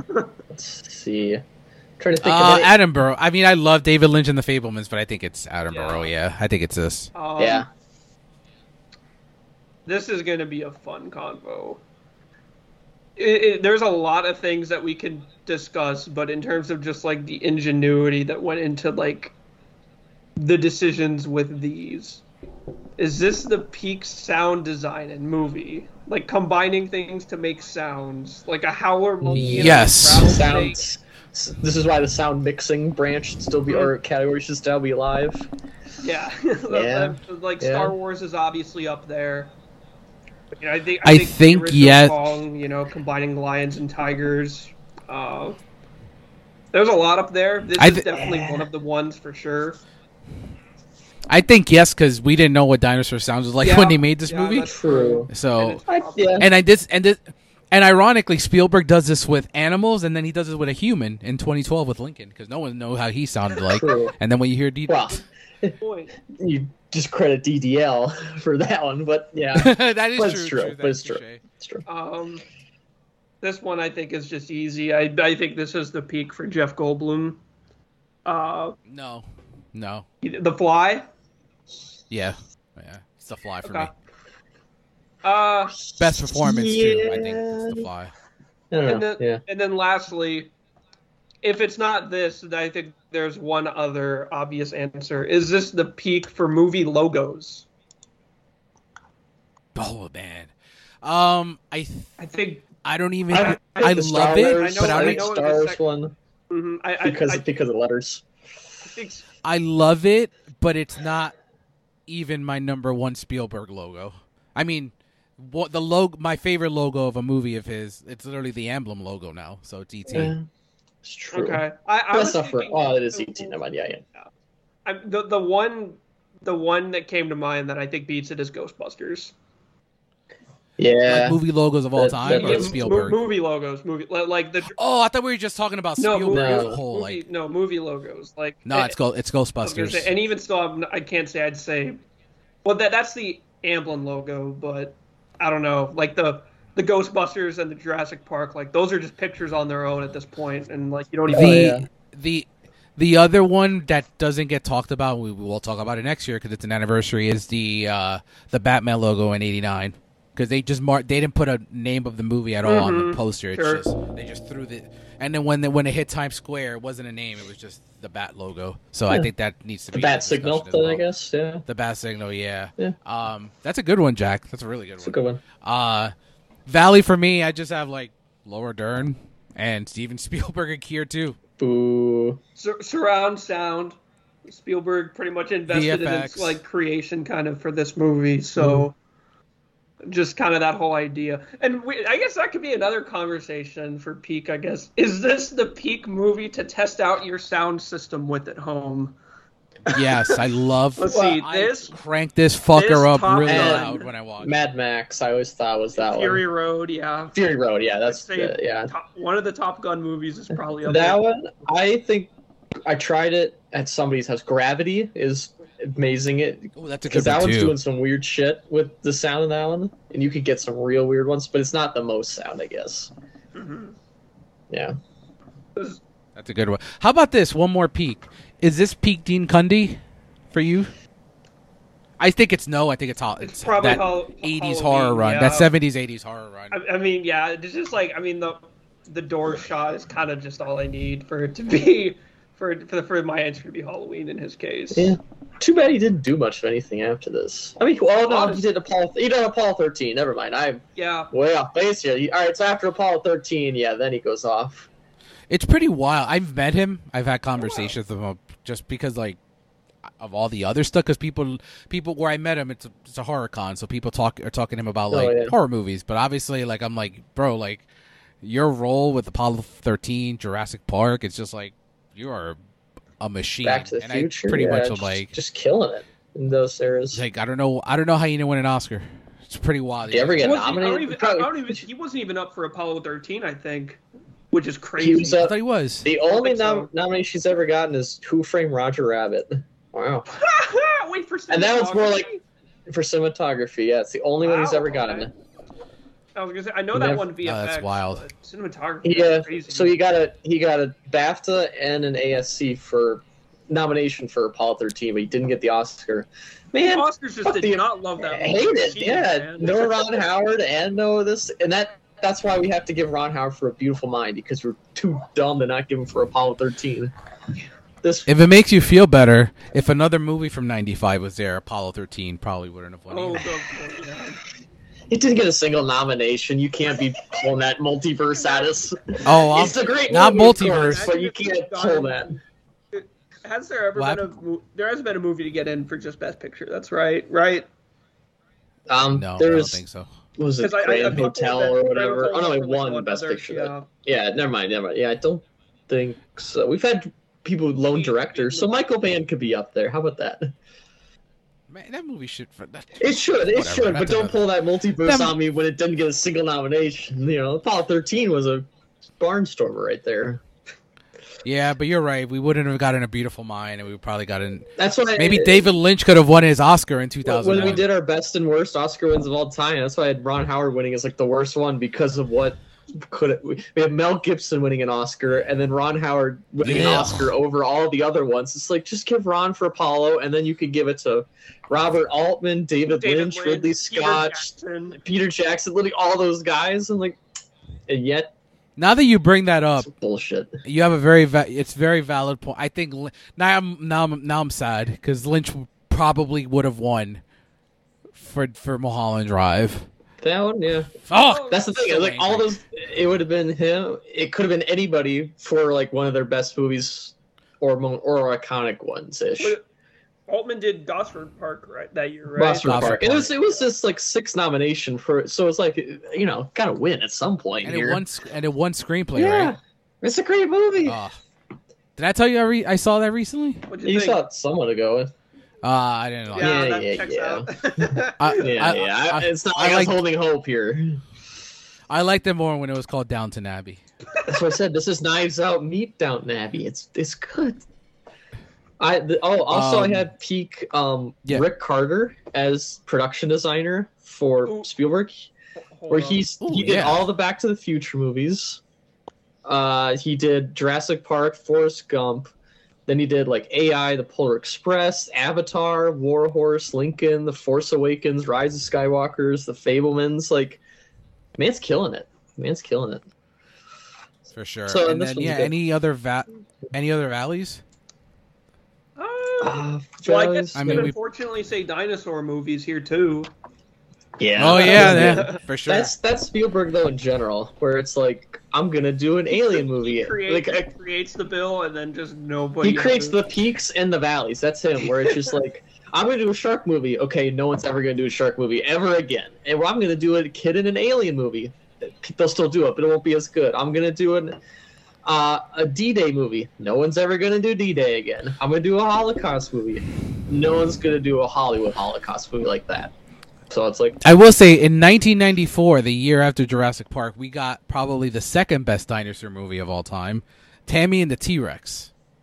It's a horror movie. Shut the fuck up. Sure it is.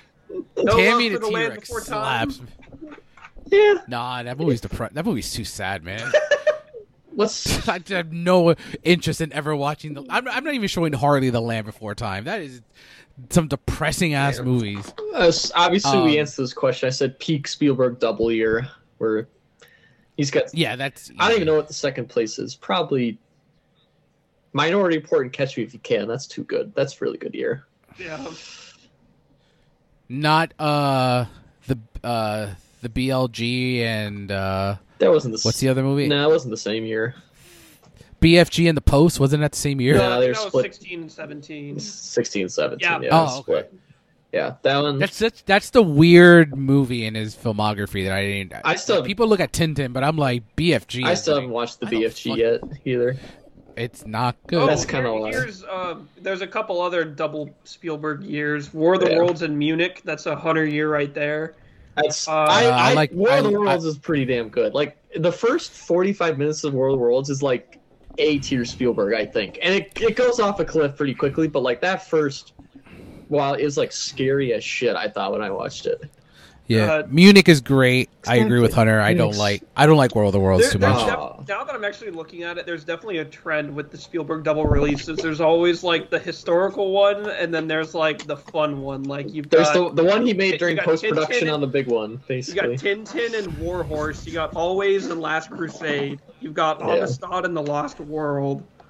That's the valley right there. Is that one's like yeah, he tries to fine movies, but it's like, it's basically he's making. Didn't he have one in 2018? Say again? With Ready Player One? Nope. He had Ready Player One and something else. No, he didn't do anything else until West Side. The Post was like December 2017, and Ready Player One came out in March, so they're like, they're 3 months apart, but they're not the same year, so it's close enough. It's basically he makes a big movie, and while all the visual effects are being done, he just goes and makes a small movie. Like that's what he did for the Post. He went and made that in like 2 months, and it's a masterpiece. All right, so let's finish this up with some fun facts about the movie. The movie and book generated so much interest in dinosaurs, the study of paleontology had a record increase in students. Number 2, Michael Crichton intended John Hammond to be a dark Walt Disney. I did not see that because he seems like the nicest man. But he is Walt Disney in terms of, but like dark. I think he's Walt Disney if Walt Disney was selling dinosaurs. Luckily, Walt Disney was just selling harmless stuff, I guess. Mm-hmm. Big Jim stated that he wanted to make this movie, but the rights were bought a few hours before he could bid upon the rights. Upon seeing the movie, Cameron realized that Spielberg was the better choice than him to make the movie. Compared to like a Tim Burton one or a Joe Dante, James Cameron's Jurassic Park would be really interesting and also probably really good. For sure. Number 4, the groundbreaking effects were the highest point of praise from critics. Here we go. You ready, Jack? Here we go. Stanley Kaufman wrote that it made King Kong look like something from a Macy's Day Parade. Okay, so that's fuck not nice. you. Yeah, that's not nice like, at all. That's like what? We hear people today being like, "Oh, this horror movie, yeah, it makes Alien look like a half-hour after-school special." Boo. But Spielberg's coming to rescue you, Mr. Yeah, I was gonna say, I know he would not tolerate the slander. He would not do it. Steven Spielberg wanted the T-Rex roar to sound exactly like the King Kong roar. Okay, see, this is why Spielberg is head of TCM right here. This is why, or not head of it, but he's like programming. This is why. Spielberg's gone on record to say that 1933's King Kong is actually one of the biggest influences for him making the movie. And I'm sure that was the same for like Winston and Tippett and all those guys, because people forget this. We're gonna talk about it much more come October, but this right here, that was the ripple effect, baby. Spielberg's King Kong instead of Peter Jackson's, which I like Peter Jackson's quite a bit, but if you had Spielberg's King Kong, that would have been something. This was a on-screen time fact that I found interesting. Despite being called Jurassic Park, the dinosaurs only have 15 minutes of screen time. Yeah. 9 minutes are Stan Winston's animatronics, and 6 minutes are the CGI. That means 11% of the film is actually dedicated to the dinosaurs. And I guess going back to Kong, I mean, you want to talk about holding off on the big star. I mean, the kind of build up to the T-Rex is kind of reminiscent of the way holding off until Kong and just how he enters. So I'm sure there is definitely influence there, along with Jaws, which I know you already mentioned. Steven Spielberg received $250 million from the movie's gross and profit participations. Yeah, I think he made out okay. There we go. Spielberg changed the climax of the film before the end of the shoot. He saw early VFX footage of the first 2 T-Rex sequences. He realized that more was possible. The original climax involved the raptors being killed by a T-Rex skeleton, not the actual T-Rex. This works much better. The Dilophosaurus never walks because it was difficult to get weight shifting on the animatronic right. That's why which actually helps the sequence in the car. Oh, it just keeps showing up. We actually never see it walk. It just shows up. We only have the POV. We have like the POV shot of it going up to Nedry, and it just like kind of going past in like the brushes. But... Okay, that's pretty good. There was a whole subplot in the novel regarding Dennis Nedry and the reason for betraying the park. Thank you. Exactly. 9 out of 10 other movies would have that reason in there. I bet. I think if you have just Wayne Knight, you're like, I think he's just an asshole or a little same here, like man. A shrimp kind of guy. Like I get it, just based on the casting. Like I get it. I know. So Nedry is actually not an employee of Hammond, but he was subcontracted by him to create the park security team. When Hammond cheats on Nedry's pay, Nedry tries to sue, but Hammond instead creates a smear campaign, making Nedry lose customers. In the end, he is forced to work with Hammond for a fraction of his pay. The company Nedry was selling the embryos was also trying to clone dinosaurs, but were way behind in gen. So Nedry's move was sort of payback in the end. Jeez, this makes everybody an asshole. Like Hammond's really an asshole now. Yeah. Yeah. Before Spielberg, this is a Jack one. Prepare the thumbs snap. Before Spielberg wanted to use animatronics, He wanted to use stop motion animation for the dinosaur, and actually had Phil Tippett put together a demo of the kitchen scene using claymation dinosaurs. And then there's you might have this too, but then there's like the story of him actually seeing the CGI dinosaurs, and he essentially is just like, oh no, I'm out of a job. But they essentially they essentially had the CGI and practical effects teams just cross train each other and just become one whole well-oiled machine, and it definitely worked out. I'm glad Tippett didn't get axed, because then he was brought on as like the dinosaur supervisor or something like that. Yeah, it's just the all-star. The last couple before the last fact is actually my favorite stuff, the casting stuff. So a Spielberg alum was actually offered the role of John Hammond, but turned it down. Mr. Sean Connery. Oh yeah, is Harrison Ford up for Grant? Wasn't he? I was gonna say I think he was. Which would have been it's too obvious. I didn't get him. I got a few more. I don't even think it was it wasn't even considered. I think it was just like. I'm sure it was pitched as like a nicety, like, you know, it'd be weird for me to not just be like, hey, I got this dinosaur movie. You want it? Or the studio execs were like, we'll just get Harrison Ford, and Spielberg's like. He's like the he was like the Robert Redford of like the 60s and 70s. Like, well, we gotta pick him at least. Gotta try. And for Ellie, we had Sandra Bullock, Gwyneth Paltrow, Julianne Moore, Helen Hunt, Terry Hatcher, Elizabeth Hurley, and another Twin Peaks alum, Sherilyn Fenn, all tested for Ellie. In Sherilyn Fenn would have been like too young, I feel. Like, how this was like she'd be Laura Dern was in her, I think, mid-20s. Oh, okay. Yeah. So, and then Sherilyn was probably, I think, be like mid to late 20s. Oh, okay. It was like 3 years after. I think it was 3 years after Twin Peaks, so maybe mid 20s. She's playing a high schooler in Twin Peaks that I'm like, it was like that idea was jarring. But yeah. For Malcolm, Michael Keaton, Bruce Campbell, Johnny Depp, Ted Danson, Steve Guttenberg, and Michael J. Fox were all screen tested. Bruce Campbell. Money, my friend. Money. I would not trade it for the world, but I would adore to see those screen tests. I feel like he could probably pull off that kind of charisma, not to the same Goldblum degree, but yeah, it'd be a fun alternate choice, I would say. Bruce Campbell is some doctorate, maybe not, but it'd be still fun. Yeah. For Alan Grant, we had Dennis Quaid, Kevin Costner, makes sense. Mel Gibson, and Robin Williams were all considered. Robin Williams. I wouldn't have loved that one. You did Hook. I think Dennis Quaid would have been fine. Dennis Quaid. Who was the second one you said? Kevin Costner. He's just too much on the He's too much on the nose. Yeah, like, that makes so much sense. He'd be good. Dennis Quaid or Costner, that'd be good. I like Sam Neill. And then the other two that were considered for Hammond were Clint Eastwood and Marlon Brando. But that was Island. We're getting close to Island with Dr. Moreau, Marlon Brando. I don't want any. I didn't want him anywhere near this. The Godfather, he dips, and then he comes back up in the '80s, and now he's back to the dip at this point. So I was like, yeah. But I guess Spielberg could do it. I think if he could do it, Clint Eastwood is like, this is height of Clint Eastwood's star power. Like fresh off of it would be another director. Yeah, this is Unforgiven, King of the World, Clint Eastwood at this moment. So that'd be weird, Hammond guy. And then James Cameron has actually said in an interview who he would have casted in his roles. So, as Grant, Arnold Schwarzenegger. All right, done. Don't care anymore. Not that I don't like Arnold Schwarzenegger, but it's not as funny. It's not as interesting anymore. As Malcolm, Bill Paxton. Of course. Okay. Yeah. So he's just bringing the band back together is what he's doing. And as Hammond, Charlton Heston.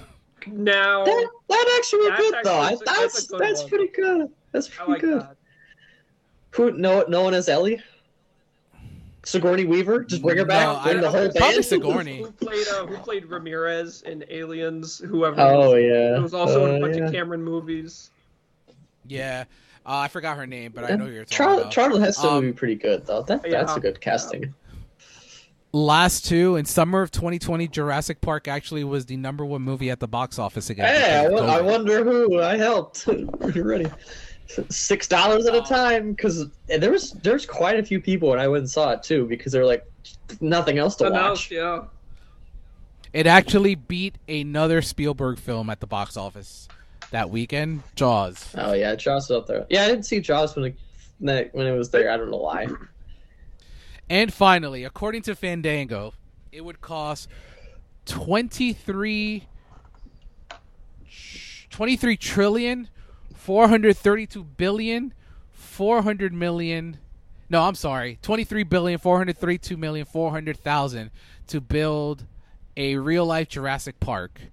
1.5 billion for the cost of the park itself. 10 billion to purchase an island off the coast of Costa Rica with 66 square miles of land. 8 million for research and legal team, 9 million for harvesting the dinosaur DNA, 8.5 billion for overhead and clone dinosaurs for the DNA, 11 billion a year, $32 million per day for employee payroll and operations budget, 200 million a year for dinosaur food budget. In total, the estimated yearly operating expenses for Jurassic Park to actually stay open on top of being built is $11.9 billion. So I understand why they wanted to make like $1,500 tickets then. Okay. Yeah.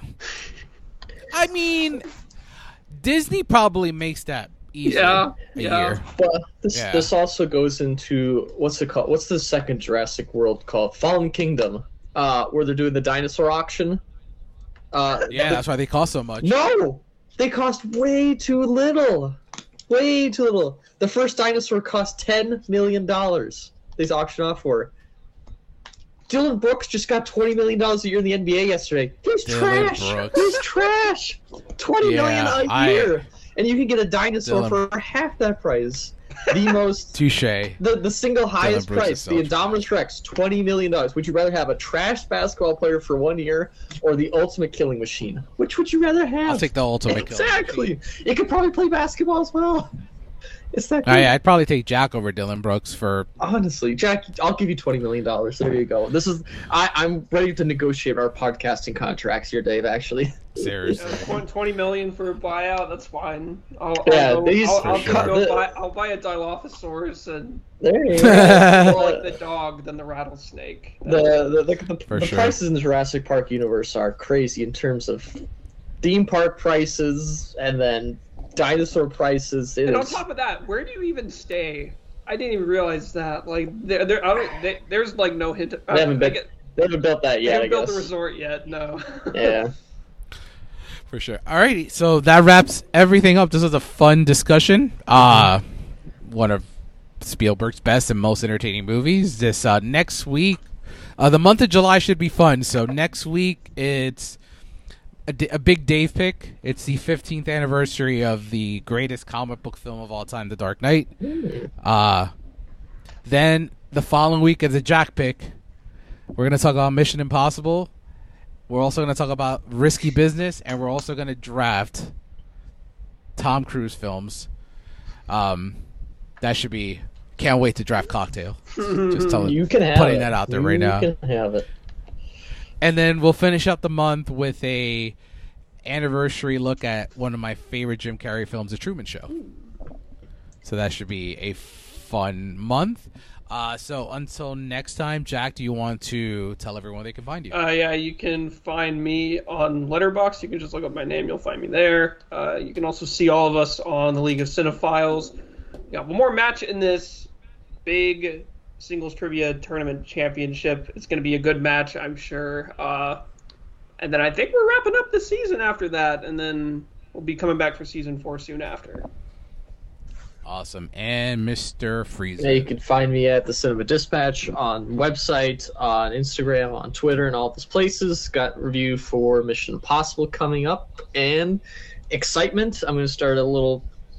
If I'm already not watching enough stuff, Christopher Nolan, I'll do a little bit of rewatch for his stuff with Oppenheimer and The Dark Knight coming up for us. Me too. Yeah. Well, you'll do it in a day. I'll do it begrudgingly, or not slowly over like 3 weeks and struggle to get there. For sure. And then you can find me at thecinematicreel.com. You can find me on Twitter, Instagram, Letterboxd under the same banner. And you can also find my work on Rotten Tomatoes. Until next week, see you at the movies, kids.